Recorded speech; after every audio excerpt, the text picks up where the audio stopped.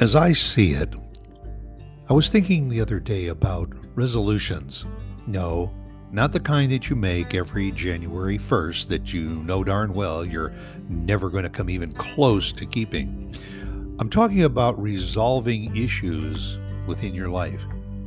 Bringing what they call closure.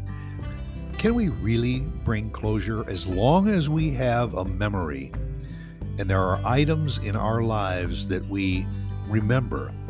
And it's very easy to remember them. Can we really just close the door on them? Can we really shut them out and have that word closure? I think the word resolution probably fits even better because you may resolve not to spend so much time thinking about the past, thinking about those issues that you've had to try and put behind you, try to bring closure to.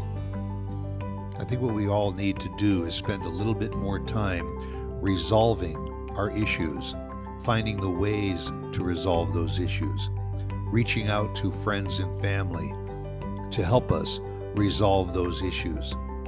Because I think once we resolve our issues, we are closer to a closure, but one that we can never really have complete closure on.